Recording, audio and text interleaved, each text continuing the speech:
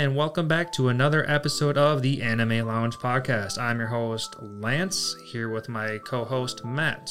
Today, we will be covering part B of My Hero Academia seasons 1 through 3. If you haven't already listened to our last episode, please do, because where we covered seasons 1 and 2. Here, we will cover season 3 and the Matt's manga mentions. So everybody knows, season 1 kind of starts with that pseudo forward and backtracking when it comes to going over the previous 2 seasons. Mm-hmm.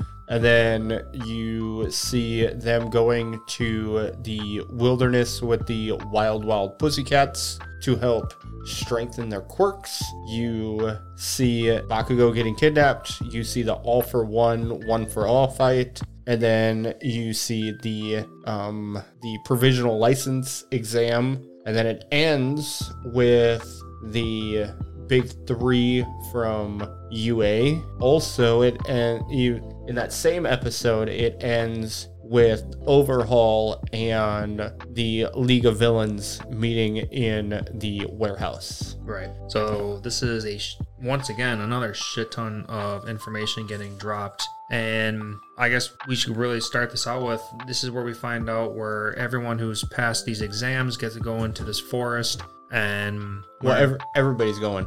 But everybody goes, but not everybody gets to participate in like the physical activities. No, so everybody participates in everything, but then the 5 individuals that fail have to do the extra training with Aizawa. Okay, I guess. And that was definitely part of it. I didn't know if like those individuals that failed didn't get to like participate in other activities. No, you're thinking of the provisional license. And that's when they can't do the training. And then you also, the other instance is where Deku and Bakugo aren't allowed to, they're basically on house arrest and they're not allowed to do the extra stuff / know about the hero internships. Yeah, I guess that makes more sense. That was more at the end of the season 3. Yep. So we're in the forest. We get to see there's like 5 different cats. There's 3. Well, technically there's 4. So there's the 3 women and then the 1 guy who I have a joke about that one. I mean, that dude was pretty powerful. Like, he was expected to be like number 8 out of all the pro heroes or something like. I remember they were going through like this dude was one of the top heroes. If you give me 1 second, I can look into it right now. Yeah, he is not even close. He's 441. What the hell? Excuse me, 411. He's 411. Is that his height or is that his number? No, that's his number. Oh my god. Why did I think he was one of the most top? Oh, whatever. Okay, that's fine. 411. Did they really break that down? Who's the 410 before him? No, they didn't go that far, but they basically list off like all the main heroes that you know about, and yeah, they have him listed as 411. Granted, they have Endeavor as number 1, so this is going to be after. Oh, so this is probably today's date, sure. But he's still going to be way beyond. Yeah. So and Tiger, that's his name. Like I said, I have a joke about that one. Okay. So you see all that. Their quirks are really interesting because you have like the telekinesis one, you have the one chick that can make clay, essentially demons. Those clay monsters, yeah. You get the one that gets her quirk stolen, who she can basically say, hey, your quirk is this. She's got like the scan ability. The scan ability. Yeah, that's a good way to put it. And then you have Tiger, which I don't think they ever actually go into his quirk. Yeah, I don't remember much either. I just remember him being like, it's very smart. Yeah, he was strong. Yeah. But then he could like kind of mold his body, kind of like Yu Yu Hakusho, where that one demon could flex and stretch his body around that one individual, because that's what Tiger does. Oh, on the Ryzen's next in line? Yeah. Guy? Yeah. I can't remember his name right at the moment. But yeah, the one who showed up in the human world and could fight Yusuke being a D-class demon. A D-class demon just because he was stretchy enough and had the experience, yeah. Yep.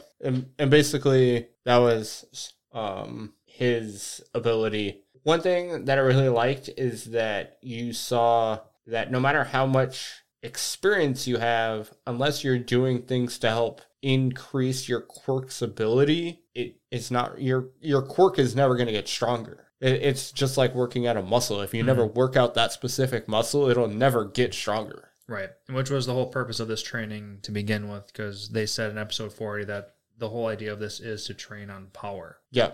And I had mentioned earlier, Bakugo, in the beginning, when they have that aptitude test, Bakugo throws, I want to say it's like a weighted ball or a softball or something along those lines. And he throws it to 470 meters. Something like that, yeah. And then the next time around, when they're in the woods, he throws it like 479 or something like that. Basically, it went up, but not very much. Right. And that's because they weren't focusing on the power of their quirks themselves. They were just learning how to essentially just use it. Yep. And I mean, it's kind of nice because later on in the season, you find out that they kind of stack on top of that by having their ultimate moves. Mm-hmm. Yeah, exactly. So yeah, we start out by everybody trying to strap on extra weights on top of them using their quirks. We got Bakugo using the shit out of his explosions. We got Tokiyami in a cave trying to learn how to control his shadow even more. And everybody's just trying to max out and strain their abilities the best they can so that they can, surpass their own limits. Yep. Again, Deku is still using punches, so he's kind of useless. Todoroki's not trying to use both at this point in time, like his fire and ice at the same time. I think he's just trying to... Right. Season 3, he does not officially use them at the same time. Well, he does, because right at the end during the provisional license, he uses his fire, and then to ward off the underlings of Great Orca, he uses his ice at the same time. So he does. He's working on trying to use both. Yeah. But I only say that because I remember more towards the end of season 3, he says, I need to focus on trying to use them both at the same time. Yeah. But of course, this is the beginning of season 3 where he doesn't know how to do this. Yeah, he's not trying to think of... Dual? Yeah, he's trying to use both at the same time. Mineta basically is just throwing off... as much as possible. So gross. Because they made a comment. I don't remember if it was like season 1, season 2, or I don't remember exactly, but I remember them specifically saying like if he rips off too many, he starts to bleed. And that's season 1. So he's talking about when after the League of Villains comes, he's explaining to Izuku how his quirk works, and he brings up the fact that if he uses it too much, his head starts to bleed. Right. He is 100% there for comedic relief. Yeah, because I don't know how he can make his quirk any stronger without the sense of like more endurance, because it's not like he can make him grow any bigger or smaller. He can't control the size. He can just... I think it's all endurance. Yeah, it's got to be all endurance. Pure endurance, exactly. Well, it's just like Kaminari, where really for the most part, besides using support items, he can really, the only thing he can do is being able to endure more of an electric shock before he fries his brain. Right. One thing he brings up that I think would be cool is he talks about having like an electric sword. Oh, he did say that. And of course, immediately I thought Kuwabara. Yeah. From Yu Yu Hakusho. So it would be cool if he had that ability. I'm kind of curious if he tries to get a support item that could do something like that, or maybe electric arrows or something along those lines. Sure. Something that can at least shoot out something, more specialized, because we see at the end of season 3 where he's got that disc shooter thing. Yep. And he does like that spirit gun, the spirit shooter, the thunder shooting gun, whatever, where he can have a more direct... Yeah, basically it's like a pole that is attracting his, like a lightning rod. Yeah. Is what those pucks are for. So then if there's an individual between him and the puck, then they get zapped. To a much better accuracy. Yep.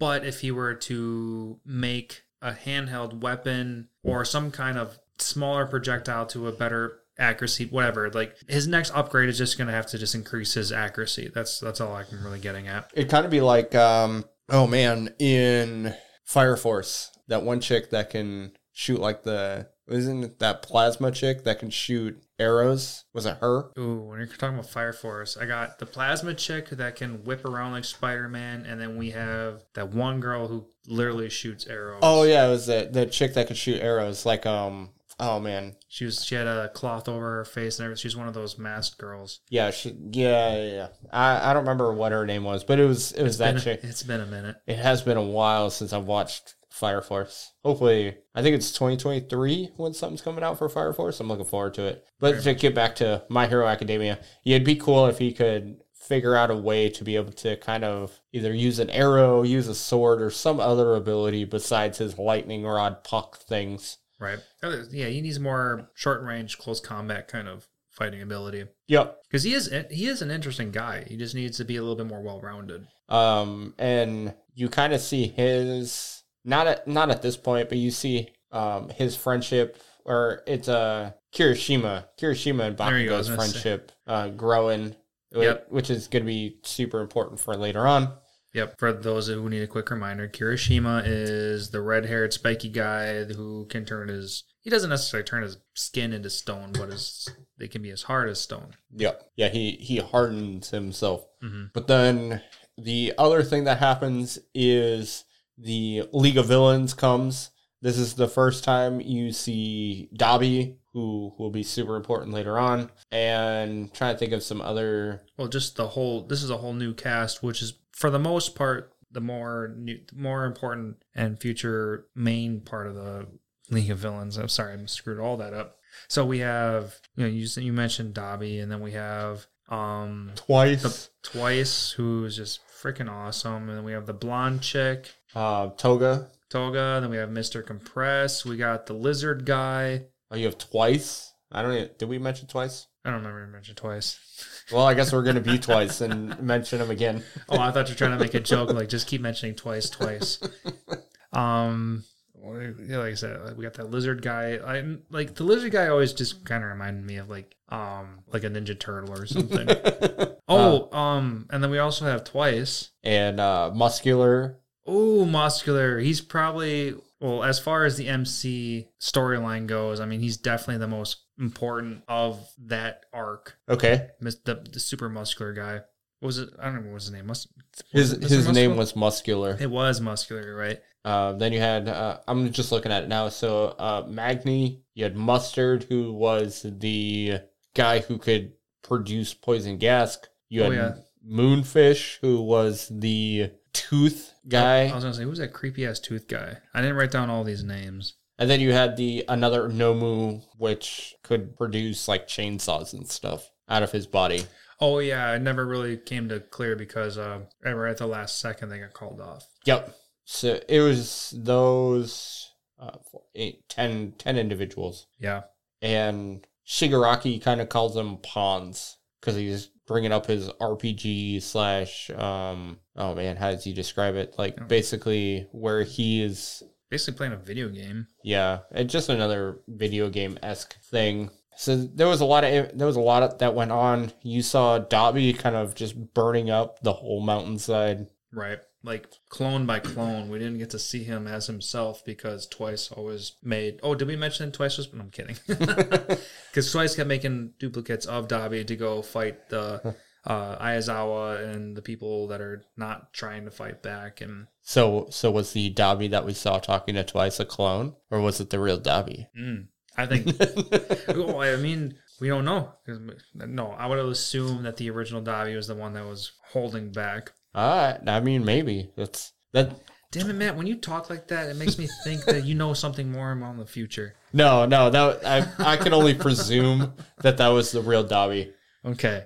But Twice's abilities are insane. Insane. You can't trust anything because they can just make multiples of multiples, and the real dude can just be somewhere hiding. Yep, which that is a super important detail. But anyway, then you see the Mustard guy producing the gas to kind of spread everybody out / not decapitate. He's only trying to poison people, knock them out, and spread people apart and make them more scarce. Incapacitate. That's the proper word I'm looking for. Go. So, but you see him getting taken out by Tetsu. You got a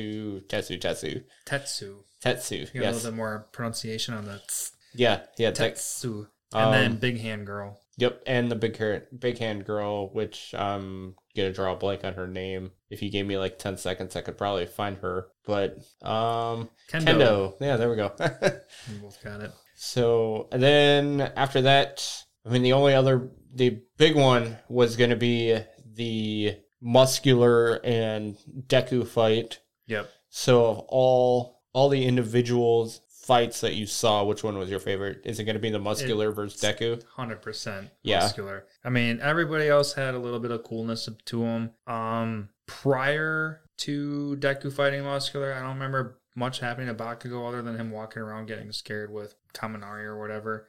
He was with Todoroki. So Todoroki and Bakugo were together. Oh, they were together? Yep. Oh, okay.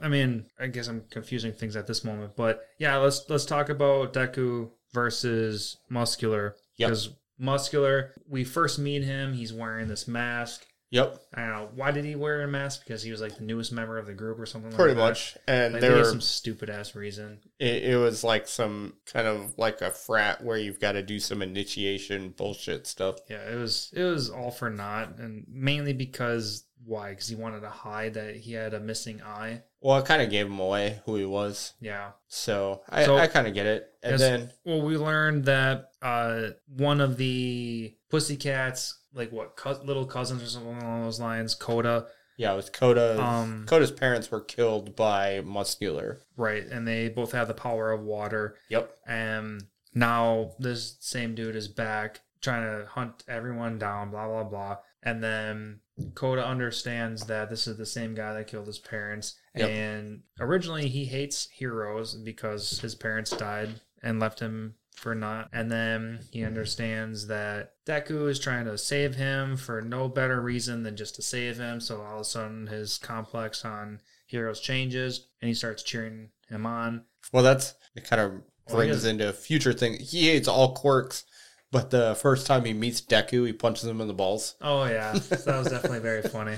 Gives him a cheap shot. Yeah, but that was also the fight where you see Deku go 1,000,000% of all for one. Yeah, that was episode 42. Yep. Deku uses 100%, and then he boosts that up to 1,000,000%. Delaware Detroit Smash. Yeah, and which kind of brings into question later on in the season when we got the All for One versus All for One. We got the United States of Smash. One for all versus all for one. Did I say the same thing twice? Yes. Damn it. God, it's the same thing, just in reverse. Anyway, yeah. So Deku goes 1,000,000%. Delaware Detroit Smash, and then we have All Might using the last bit of his energy using United States of Smash, which I'm sorry, that was one of Alex's quotes from the movie. Like, he would have been happy to hear this. For All Might, the states matter, like the names matter, because if the Oklahoma Smash, he does like that whirlwind when he's in the League of Villains hideouts. I did write down every time All Might used one of his Smash moves. I did write that down, so if I go back and look at it, yeah, I could confirm. Yeah, it was one of his smashes that you hadn't seen previously, but it's like a whirlwind kind of smash where he just kind of blows up the entire building. Delaware Smash was a finger flip, I wrote. Yeah, so every attack for All Might is different. Yeah. For Deku, Deku is just trying to emulate All Might, so he's just kind of saying words and hoping they're things. Yeah, he's just saying things. It's that kind of what I take it as. Mm-hmm. Again, just like the full cowling at 5%. Yeah, I mean, there's only so many signature moves. Like, Deku's definitely got full cowling as a signature move. Yep. Outside of that, we have Smash, and you might as well just take Smash as a Smash. Because for Deku, unless it's 100% or 1,000,000% up to that point, it's pretty much all the same anyway. Exactly. So you can kind of just take him as yelling things, which in the manga, they kind of go into it a little bit where when his desire to win outgrows or becomes more than his desire to save people, he kind of just starts pseudo turning into Bakugo where he'll just yell things.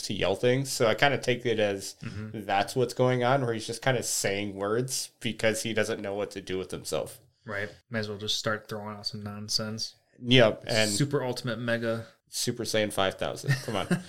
Yeah. Go all out. So I really enjoyed this fight. It was nice to see Coda kind of changing his viewpoints on heroes. Mhm. Again, this kind of stacks on the Stain ideology where Deku is deserving to be considered a true hero. You get to see it again where you get this kid that absolutely hates quirks because, well, his parents died because they had quirks. Like, Was it quirks or was it heroes? I thought it was... Well, they were heroes, but they were heroes because they had quirks. If they wouldn't have had quirks, they wouldn't have been heroes. Okay.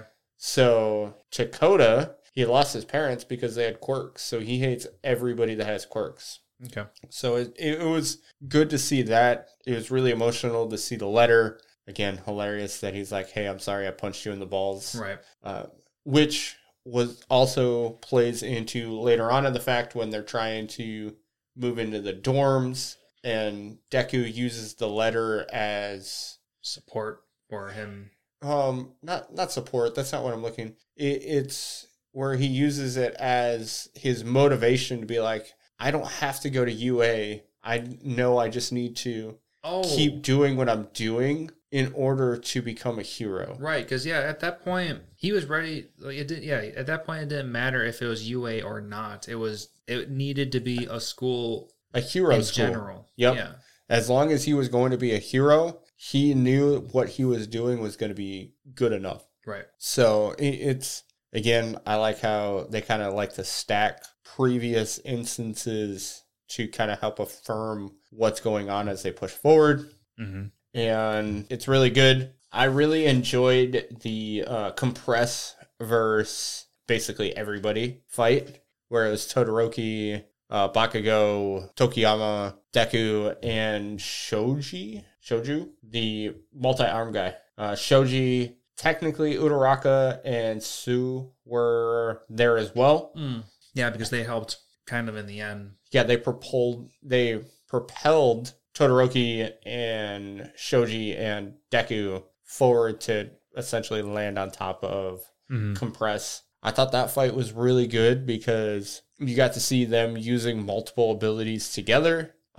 Because up to this point, Todoroki talks about how his abilities aren't suited for battling with teams. So you kind of got to see him battling in a team, even with his abilities that weren't technically good for team battles. Mm-hmm. Did you have a favorite fight? Or I asked you that question. It was the muscular verse. Yeah, it was definitely. I mean, the others were just fine. It's just visually and emotionally, it's got to be Midoriya. Yep. Yeah. I really liked how they played on Tokiyama's loss of control. Yeah, loss of control, because he brings it up. He's like, hey, when it's all darkness out, I have it's harder for me to control Dark Shadow. And I like how they brought that into the anime, because they're like, hey, I saw Shoji get injured. And then you let emotion get in the way. Yep. Right. Okay. Because I was just about to say, like, dude's training in a cave where it's pure darkness. How do you not lose control in there? That's because his emotions were in check. So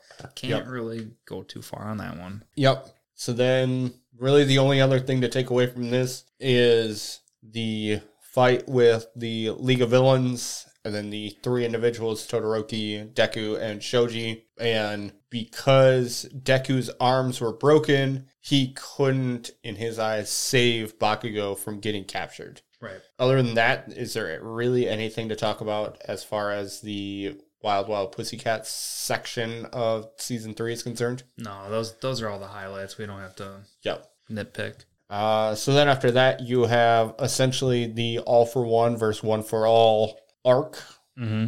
So we have all of the students feeling super sorry for themselves that Bakugo's missing / taken. Yep. They all have a slight opportunity to save him, so they're all feeling guilty, and they all want to go save Bakugo, even though it's against the demands of their teachers to, fucking stay behind, let the heroes do what heroes do. And because they don't have provisional licenses, they are technically not allowed to use their abilities against the villains. Right. That's going to be a big one. So they wanted to be technical. So they're not allowed to engage in a fight, and they're not allowed to use their quirks outside of battle. Yep. Or they're not allowed to use their quirks in a battle, or they're not, whatever. Yep. Because they did use their quirks, but technically they're not supposed to use their quirks outside in public to begin with, period. Yep. Because that's going to disturb the peace. Whatever. I mean, they did end up doing that, but which is why they got scolded. But the point was, in the end, in parentheses, they didn't get into a fight. Yep.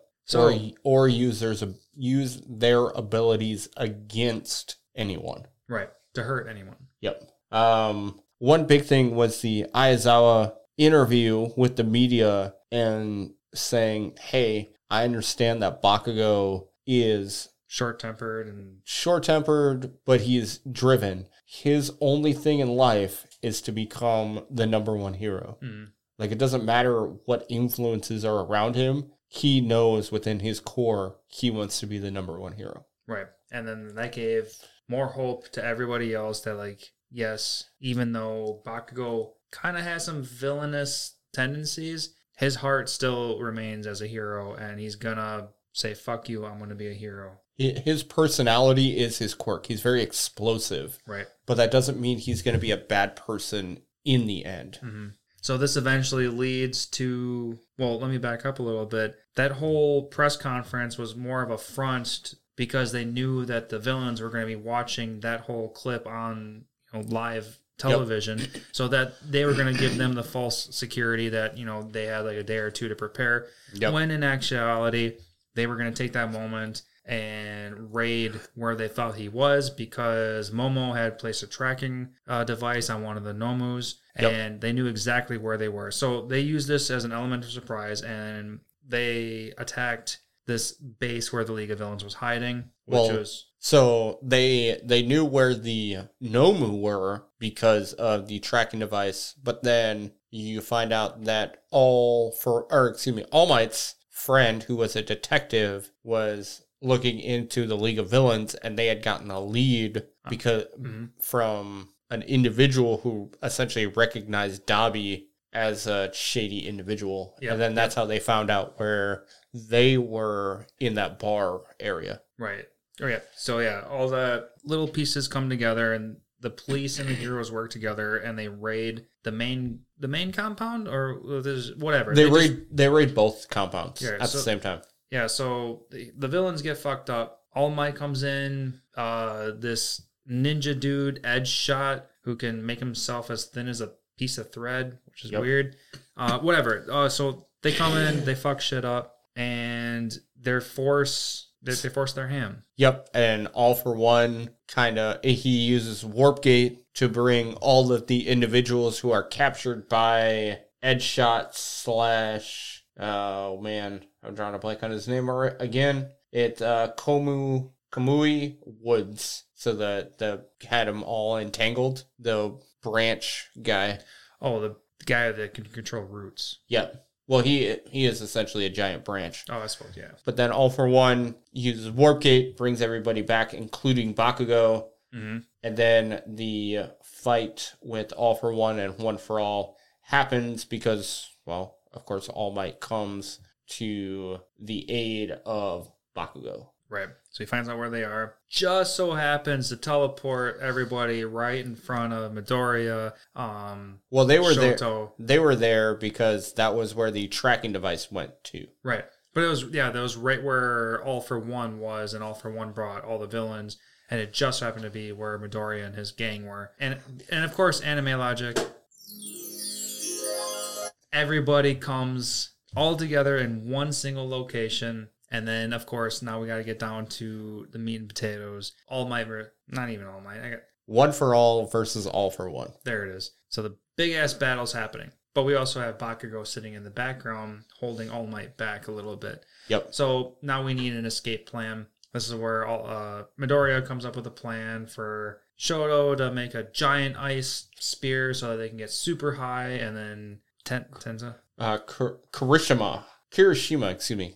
Kirishima basically calls out for Bakugo, and because Kirishima and Bakugo have made a friendship, Bakugo will reach for Kirishima. Right. Yes, and I was going to say that after Ida gives him a power boost. Yeah. But yeah. So they're in midair, and then Kirishima's like, Bakugo, grab my hand, and Bakugo's like, don't tell me what to do, but okay. And then he grabs his hand, and then they escape. Thanks to Mount Lady, because she essentially grows large and gets hit in the face. By a villain. I don't remember which one. the magnet guy. Oh, the one who can attract or repel. Yep, that guy. Yeah. I mean, there's a couple. I suppose we didn't really talk about him because this is like the last time we even get to see anything about him, I think. Yeah, pretty much. But yeah, so this guy can either attract or repel people, and they explain it when All for One force activates multiple quirks at the same time, which makes everybody teleport away at the very end. Yep. Because he uses magma to attract all of the villains together, and Warp Gate at the same time, so that all the villains attract to Warp Gate and put them to safety. Yep. Whatever. That's it's a little bit in the future, but now so now we got Bakugo, we got Midoriya, and we got the whole class. They're in they made it to safety. Yep. So now we got All Might, One for All, and then we have All for One. Yep. They have all the room to fight. And you see All for One basically stacking quirk on quirk on quirk on quirk to be able to fight All Might / weaken All Might, because he talks about he's really only doing it to weaken him. Right. And I wrote down in my notes, like, it just feels like a RPG game where you're just sitting there casting like attack bone or attack up, defense up, special attack up, and just all of that fun, stupid stuff that you need to boost all your stats. And that's exactly what All for One did. Yeah, and it was kind of crazy. It was so crazy to see all of his powers. I'll go into it a little bit in the manga mentions. Okay. And yeah, it was insane to see like his arm just go the width of a body in order to be able to attack All Might. Oh yeah. It was visually, it was great. Honestly, as far as a fight is concerned, it was fine. It was fine. Like, we have two of the most extremes of the most villain and the most hero. Mm-hmm. It was a good fight. I feel like most of it was talking. Yeah, there wasn't a lot of talking. Which was fine, but like visually, it wasn't the best fight. Yeah, I would go with that. Like, I would honestly take the Todoroki and Bakugo fight over the All for One for All fight. Mm-hmm. As far as visually, it was a good fight. There was a lot of information that was brought forth. Oh, it was an insanely important fight. That's 100% sure. Yes. But this just visually was lacking. Yeah, but I mean, for a reason. This fight was not meant to be this wasn't the fight that happened 5 years previously. Right. So it was a good fight. I wonder if they would ever make like a movie or an OVA. An OVA of the sorts that would like make the original fight. I know they do a lot of spin-offs. I wonder if there is a spin-off on the fight between All Might and All for One previously. That'd be really cool to see. Yeah, like I think a single episode OVA would be too short. I think it would kind of have to be like an hour-long movie. That would be really cool. It'd be really cool. I wonder if they do that or will eventually do that. Maybe after the series is concluded, because I know the manga is drawing to an end. Yeah? Already? Uh-huh. Well, already, but it's almost 400 chapters. So. Yeah, good point. It just feels like they could drag it out for as long as they want. Yeah, but I mean, as Deku likes to say, this is the story how I became the number one hero. So, I don't know. I don't know how they'll do it, but it'll be interesting to see. Mm-hmm. They might do a huge long time skip to, I don't know, the end of All for One, and then Deku's an adult being the number one, basically the new All Might. Right. I don't know. It'll be interesting to see how they conclude the series. I'm really looking forward to it. But to get back to season 3, the fight was great. You got a lot of information. I think the biggest takeaway was at the end of the fight where All Might is pointing backwards at the camera and says, was it now it's your turn, or now everything's up to you? Something along those lines. I didn't write it down. Yeah, I'm surprised I didn't write that down too. Wait, no, I wrote down, okay, United States of Smash. Oh yeah, now it's your turn. I wrote quotation, Now it's your turn. Yep. So, which, as we know, because we finished the season, that its true meaning was Deku, now it's your turn to fight All for One. Right. So, Yeah, I mean, it was a good neutral thing that anybody could have taken it for themselves, but the real purpose behind it was pointed towards Deku. Yep. Great fight. You find out All Might, basically his power is nothing. He can't keep his form anymore. But All For One has been arrested at this point. Mm-hmm. Now, is that going to be basically bite All Might / One For All and the rest of the society in the ass because they didn't kill him? Well, I guess we'll find out. So it's just kind of one of those things where hopefully it doesn't have any repercussions. Right. Because all we need to do is let him escape and then boom, everyone's screwed. Yep.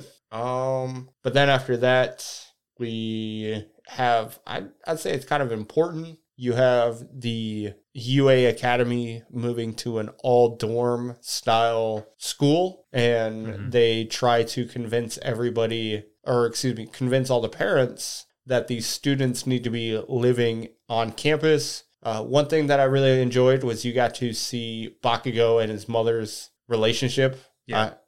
Besides Deku and his mother, I thought this was the other biggest piece of information. Yeah. More so just to be like, oh, okay, so he acts that way because he was essentially raised that way. Yep. So his mom. Now it's no wonder.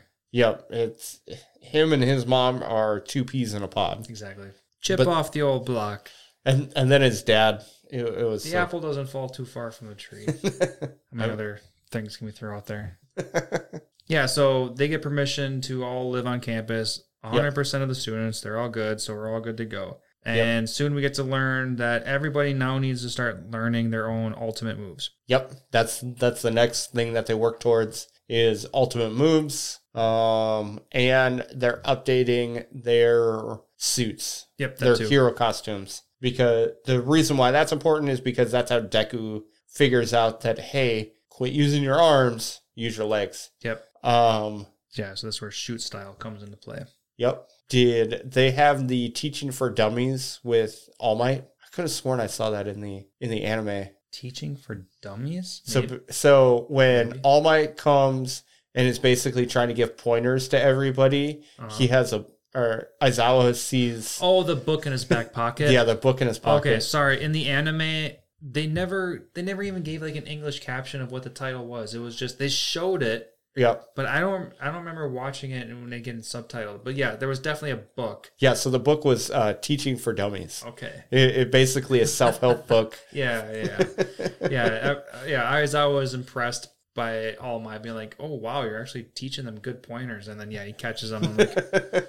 Okay, you taught yourself, now you're whatever. But that was why that part was important, because now Izuku finally learns, hey, instead of destroying my arms, I'm going to use my legs. Yep. Yeah, because he's used his arms way too many times, and if he sustains another attack 2 to 3 more times, he can essentially lose the ability to use his arms just in general. Yep. So now he needs to start focusing on something more personal, something more unique to himself. He needs to start looking outside of the box of being more like All Might, and he needs to start being more of himself. And that's why he switches from punches to kicks so they can make an own name for himself. Yep. The fight with Bakugo and Deku, does that happen before? That happens after. It's like the final 3 episodes of season 3. Yep. So you get to see all these special moves. Nothing super important there. Then you have the entrance, or not the entrance exam, excuse me. You have the provisional license exam. Yep. That happens. That's what happens next. And that starts off with shit ton of people trying to get into the mix. Yeah, everyone, like 1,500 people. Oh, I don't know about the number. But yeah, we have a shit ton of people. Well, what was it? Only like 100 could pass in total?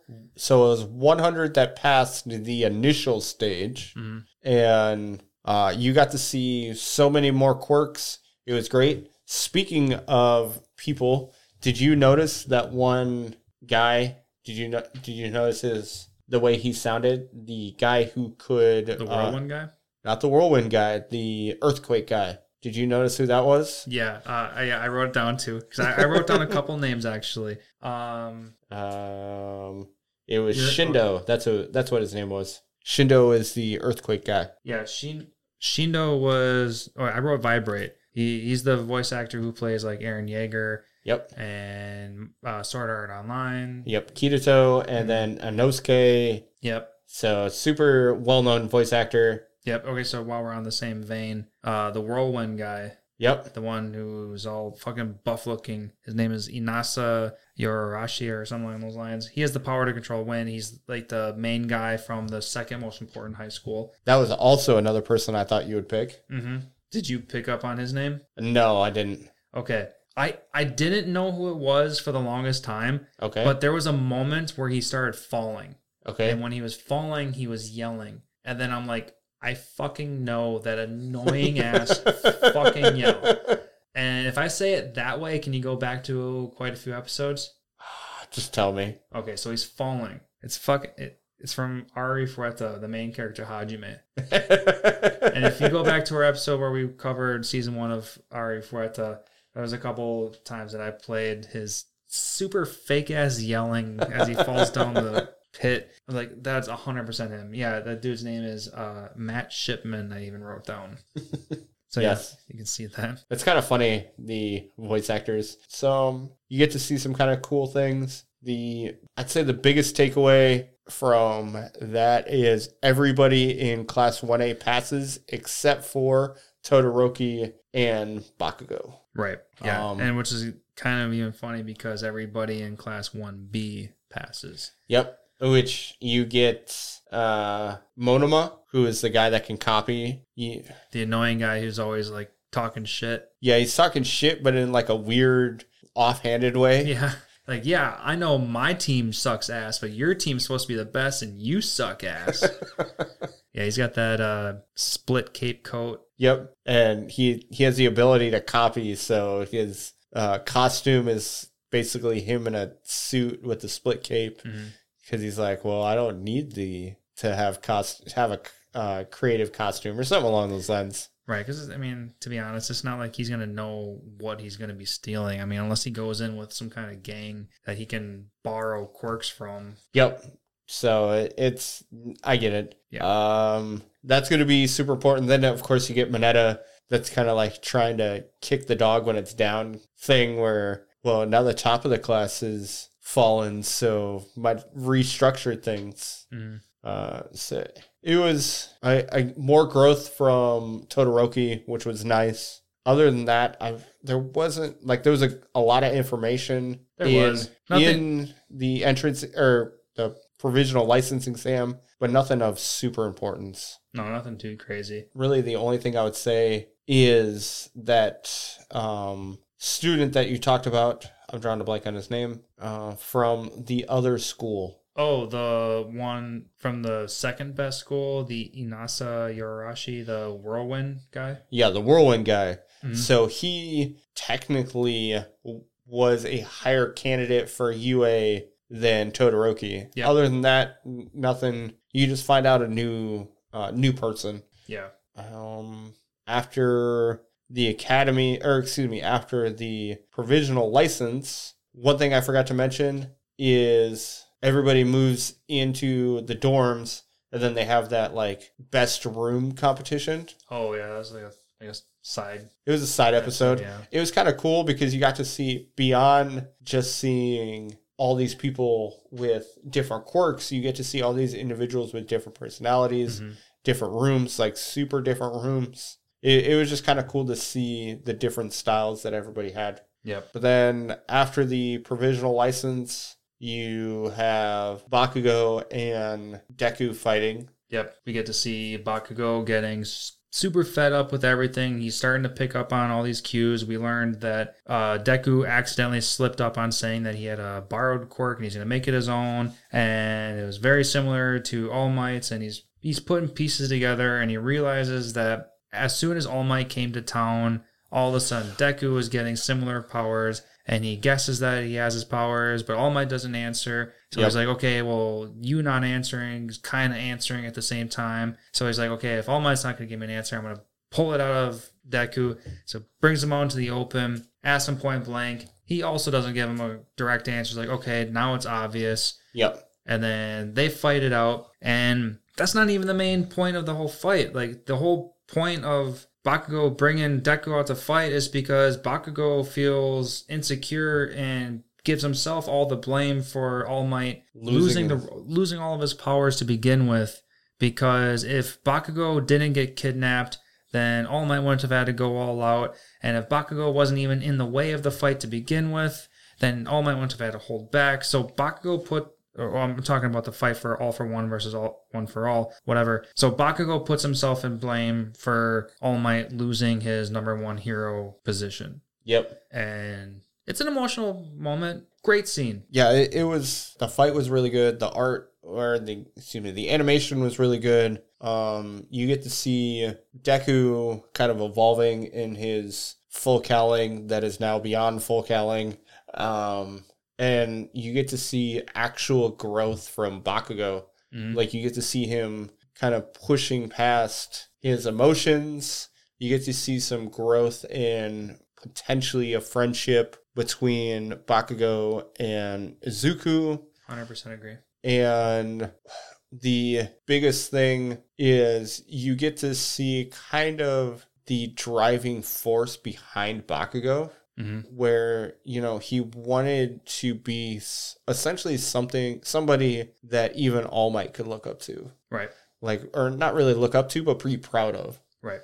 Like, be worthy of taking that number one hero spot. Mm-hmm. So it was really good to see. I enjoyed that growth in Bakugo and just kind of being willing to actually lay out his emotions. Yeah.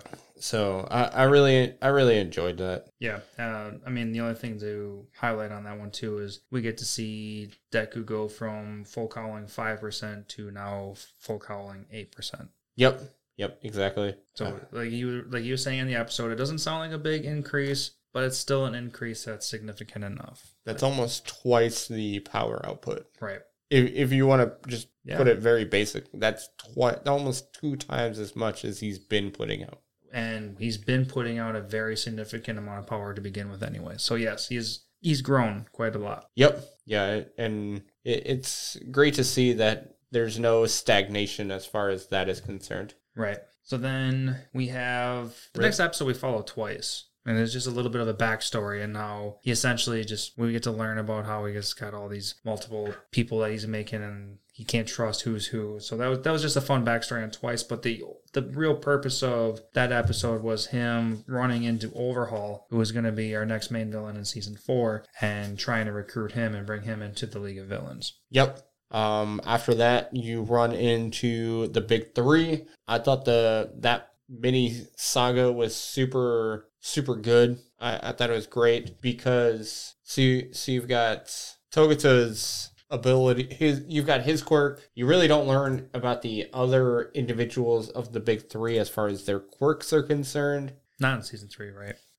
You get it was crazy to see Togata being like, well, it's really hard for me to explain, so I'm just going to take all of you on at once, and gives all of Class 1A a punch in the sternum and basically defeats them, is the best way to put it, and without showing too much of his abilities beyond his basic technique. Right. Like, he didn't have to do anything too crazy. No, he just used his technique, and we just learned afterwards that, yes, we all got to see how fucking badass his technique was. Yep. And everyone thought it was amazing. But after he broke down his quirk at the most basic levels, it's insanely hard to control. And It took an insane amount of concentration to control his quirk body part by body part. Because if he messed up anything along the lines, he'd be, like a ball underwater, he'd pop out, and then he wouldn't be able to do what he wanted to do. Like if he wanted to jump through a wall,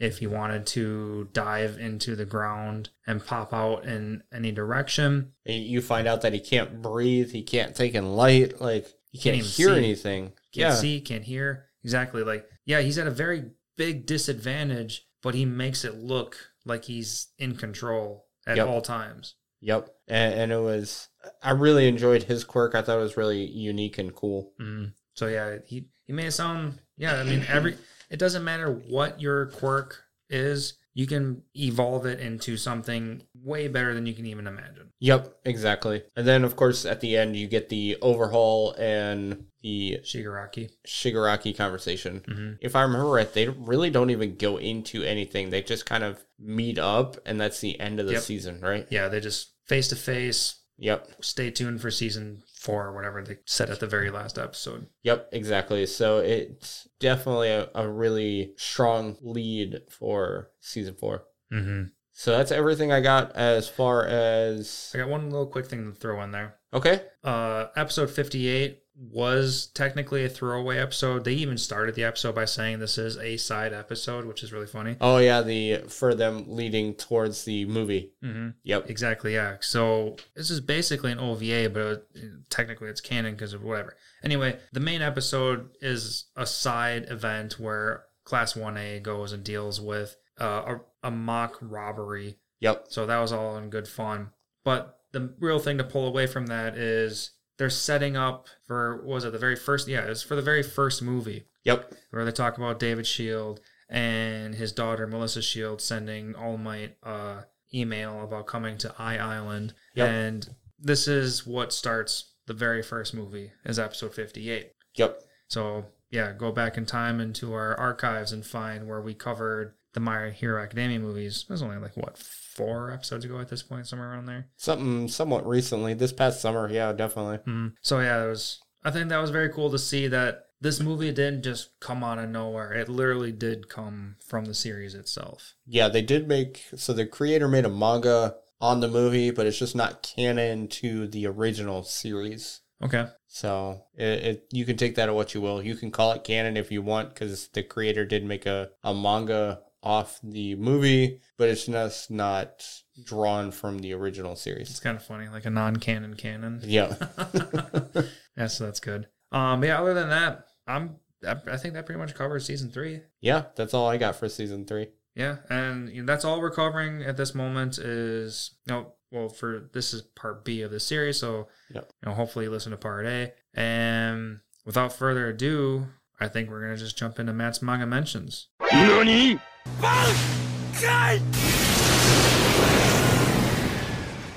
As our normal listeners know, I will start from the beginning of whatever the season we talk about or anything else, and then work my way progressively through the season or series. One theme you see throughout is that it's much more vulgar, especially Bakugo. A lot of fuck this, fuck that, shit. Basically, he swears all the time. Mm-hmm. Deku swears every so often. You get Deku swears? Yeah. Does he drop the F-bomb at all? Off the top of my head, I think so, but I can't. But it's not often. Just some of the other characters swear as well. It's your typical teenagers acting like teenagers kind of thing. Yeah. Just to go from the beginning, the All Might and Izuku workout plan. All Might calls it the Aim to Pass American Dream Plan. So that's what he calls his workout program. Oh, interesting. Throws America into the mix? Yep. As people know, watching throughout the series, All Might definitely pays homage to American cities and states all the time. Mm-hmm. So it's not anything super unlikely. Then the entrance exam was on February 26th and school started April 8th. Just gives timelines to certain things. One thing is Aizawa has expelled 154 students up to the point in which Deku and his class started school. Interesting. So he has expelled a lot of students in his time as being a teacher. The first time you meet Mount Lady in that first fight, mm-hmm. She causes 20 million yen in damage. Jeez.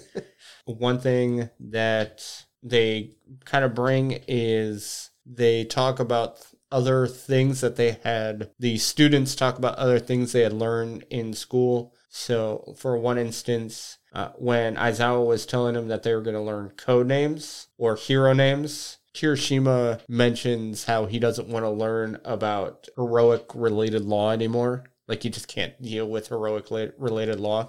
So you're seeing that, they have other classes that they're learning beyond just hero classes. Mm-hmm. Again, not super important to the anime, but just kind of funny information that you learn after the fact. The names that Bakugo comes up with were slightly different. An example is Bakugo's first name that he came up with was King of Explosion Kills, not Lord Explosion Murder. So slightly different, but essentially the same premise. Yeah.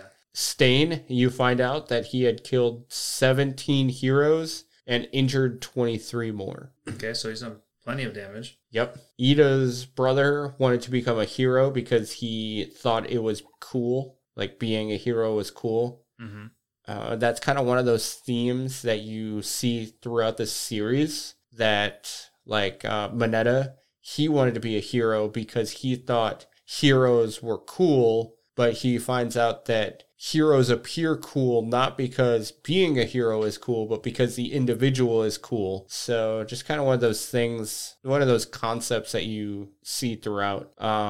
Ida's brother thought it was cool to help people. So in order to be cool, he knew he needed to help people. And so that's why he wanted to be a hero. So the fight with Stain is slightly different. So the series, for the most part, does an amazing job as far as sticking 100% true to the manga. Every once in a while, they'll elongate fights or do certain things like that just to kind of either keep it more interesting or just make the episode kind of flow into a 23-minute period. But one thing that happens is the fight with Stain, basically almost the entire fight with Stain happens. And then you see Endeavor and Gran Torino do their things and then go to the ending of Stain. It's slightly different in the manga where it's just kind of Stain and Deku and all their fight and then Endeavor and then they just kind of meet up together. It's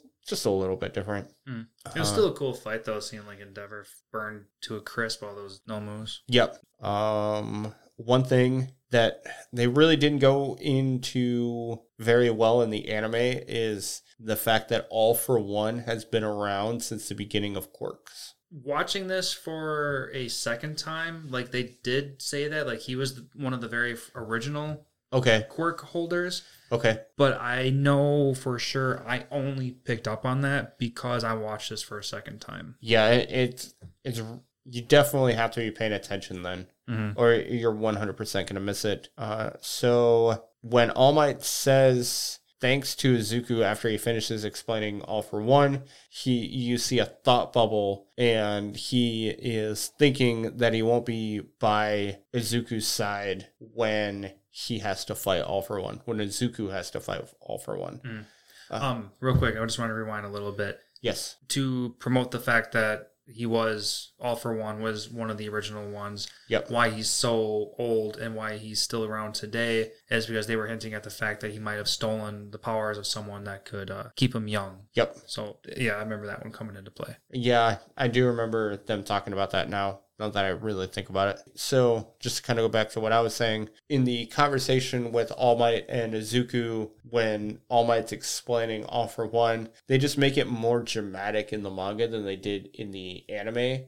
Not saying that it wasn't dramatic, but they just did a better job in my thought process to drive home the fact that All Might, at least at that time, thought he wasn't going to make it very much longer than he was. So one thing is All For One keeps talking about Shigaraki and becoming the next me. So I think that's kind of just something kind of foreshadowing. I think that's foreshadowing just because it's very direct. Like he's just leading super hard. Why would he say he's becoming me instead of just being like, I want him to be my predecessor or certain things like that? Right. That All Might says as far when he's talking about Izuku. Which does beg the question, he doesn't have the power of One For All. So does this mean he's going to like temporarily steal Midoriya's power to give to Shigaraki? And then somehow Deku's going to get his power back?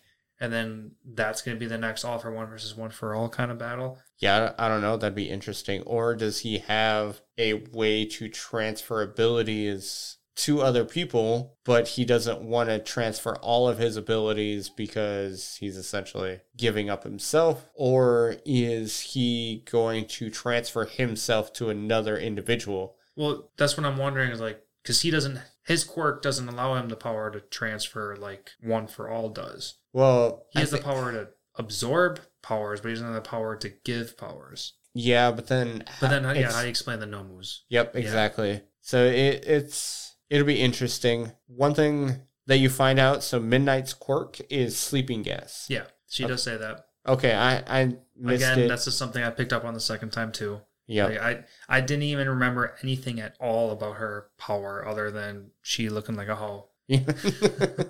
And so when Mineta fights Midnight, when he's passing the gate, he says, just this one time, boobs will have to wait. Just staying funny stuff, yeah. Staying true to Mineta. I find him funny. He's a good relief to the seriousness when it comes to the show. Definitely. One thing that you don't ever really get a chance to see is when Izuku is doing his like mumbling ranting, you just kind of like, what is he saying? And in the manga, you get to actually see what he's saying. Like they'll print it all out. Oh yeah, because the subtitles don't pick up on everything. Like you have to literally pay attention to the English dub if you want to pick up on everything. Yeah. And it's just funny to see. Most of it is legitimate nothing, but it is funny to see. So the event, the first year hero students are doing when they go to train in the mountains is usually for the beginning of second year students. So basically that building of their quirk usually happens for second year students, not second semester first year students. So they're accelerating the training process for the first year students. So Bakugo threw the ball 5 meters further than he did on the first day of school when he did that test to begin with. 5 meters, just kind of... It's something, but that's not impressive when it comes to superpowers. It's 15 feet. It's been, let's say, 6 months since the beginning of class, so you'd think you'd be able to throw it much further than what he really did. They make a joke about how Tiger is the only pussycat with the wrong gender and species. Because it's a tiger and a dude. So that was just something I had mentioned earlier, brought it up again. So Yosetsu, the individual who kind of glued Yaoyorozu's tracking device onto the Nomu, he has the ability to weld whatever he wants to items. So basically he has the power to weld. So he can change the genetics or the molecular. He can change the structure of individuals to basically glue items to whatever he wants. On their surface. Yeah. Yep. Real quick, Momo. Yes. Before I forget, I wrote down a question. Yes. So Momo's power is to take the lipids in her body and she can turn that into anything that she knows how to create as long as she understands how to create something, right? Yep. She's got big ass boobs. Yes. If she takes lipids, which is basically boob, why does she have boobs? I think like I guess I'm not 100% sure what lipids are. Oh, lipids are fats. So I think she just takes stored lipids. I think she's taking very specialized, she's being very strategic on where she's grabbing these lipids, and she's keeping her boobs big and her waist thin. I guess that would be the ultimate ability, right? You could keep yourself super skinny and keep your figure looking well, I guess. Yeah. Of course, it's just all for looks anyway, so. Yeah. Just wanted to throw that out there. So you remember when Izuku is in the hospital and Mineta says everybody pitched in to buy the melon? Do you remember that? It's the melon? Yeah, so they buy him a melon when he is in the hospital for after the mountain training event. So after he fights Muscular, and he's bedridden for a while. Yep. The class brings him a melon. Mineta tells Izuku that, hey, we pitched in and bought this for you. It's a melon. Oh. You can just believe me on that one. And the reason why it's such a big deal is melons usually cost around 10 to 15,000 yen, which means they're $100 to $200. Yeah, melons are not naturally grown in Japan. Correct. So yeah, I guess that might be a cultural thing that might make more sense. Yeah. Yeah. So it's just once you know that, you're like, oh man, so that it's much more significant only because it costs much more money than if we were to go to the store and spend $10 on a watermelon and call it a day. Mm-hmm. Yeah, it's a rare thing out there. Watermelons are delicious. Yep. They're nothing to us because they're so common, but to them, it's a much bigger thing because it's a lot more rare. Yeah. Yep, exactly. You get to see Sue's family. They are all frogs. Literally, that's all I took away from that. All right, so no surprise. Kirishima mentions, basically it's a reference to Amazon, saying you can buy whatever you want on Amazon when it comes to buying the night vision goggles. Yep, I was about to say. And they also brought up Moogle in the anime. Instead of Google, it was Moogle. Yep. You learn how All for One kind of gets to see. So he uses an infrared ray quirk to sense his surroundings. So he can sense his surroundings using sounds and vibrations. That's how he knows what's going on. So he is actually blind. Okay, that explains why. Yeah, because that was going to be one of my questions. Because during the fight, you don't get to see like the eye. You get to see like the patching over his eyes. Yep. Yeah, exactly. Okay, so he has ultra senses outside of that. Okay. He essentially has Daredevil sensing. Mm-hmm. The students moved into the dorms in the middle of August, so they make a mention of that. So from April to August is when all the events happen. Okay. Just kind of gives you a timeline on everything. So everybody knows the night vision goggles that Kirishima bought were 50,000 yen, or about $350. Oh, okay. I mean, that's expensive, but 50,000 yen sounds insanely expensive, if you were to try to relate that to a US dollar. Yep, but $350. It's still expensive. Yes. Especially for a high schooler. Yep. Aizawa does tell the class what for the provisional license, he does tell them that less than 5% of the individuals taking the test are going to pass. So he at least gives them that sort of heads up. And then just so everybody knows, the end of the third season starts and ends on chapter 125. So if you're going to start picking up from season 4, you're going to want to start on chapter 125. Unfortunately, I did not make a reference on when each season ended. You just got to start with season 3. Sorry, people. Yeah. We covered 1 through 3. We start with 1, we end with 3. Yep. And that's really all I got. Like I said, a lot of it stayed the same. There's so much talking when it comes to the first handful of seasons. Mm-hmm. As the seasons go along, the talking subside or gets lessened, but in the first few seasons, it's a lot. Yeah, insane amount of characters, an insane amount of backstory. This is one of those shows that if they really wanted to, it never has to end. They have so many characters to dive into. The story can move at a snail's pace, and we can learn a shit ton about individual characters at the same time, where we feel like we're learning a lot. Yep. Yeah, I completely agree. I'm really enjoy this season of the series. So I can't wait until we cover the rest of the seasons. But that's all of Manga Mentions. Lance, do you have anything else that you want to bring up? No. This is part B. So this has been a very long night, so I am tapped out for sure. Yeah, it was definitely a lot. I hope everybody enjoys this part B episode while also enjoying the part A that we had launched previously. Make sure to subscribe, rate, and review on any of your podcast listening platforms. Again, make sure to check out our new YouTube series, the Anime Lounge Short Flights, and give us a subscribe on that as well. Have a good one.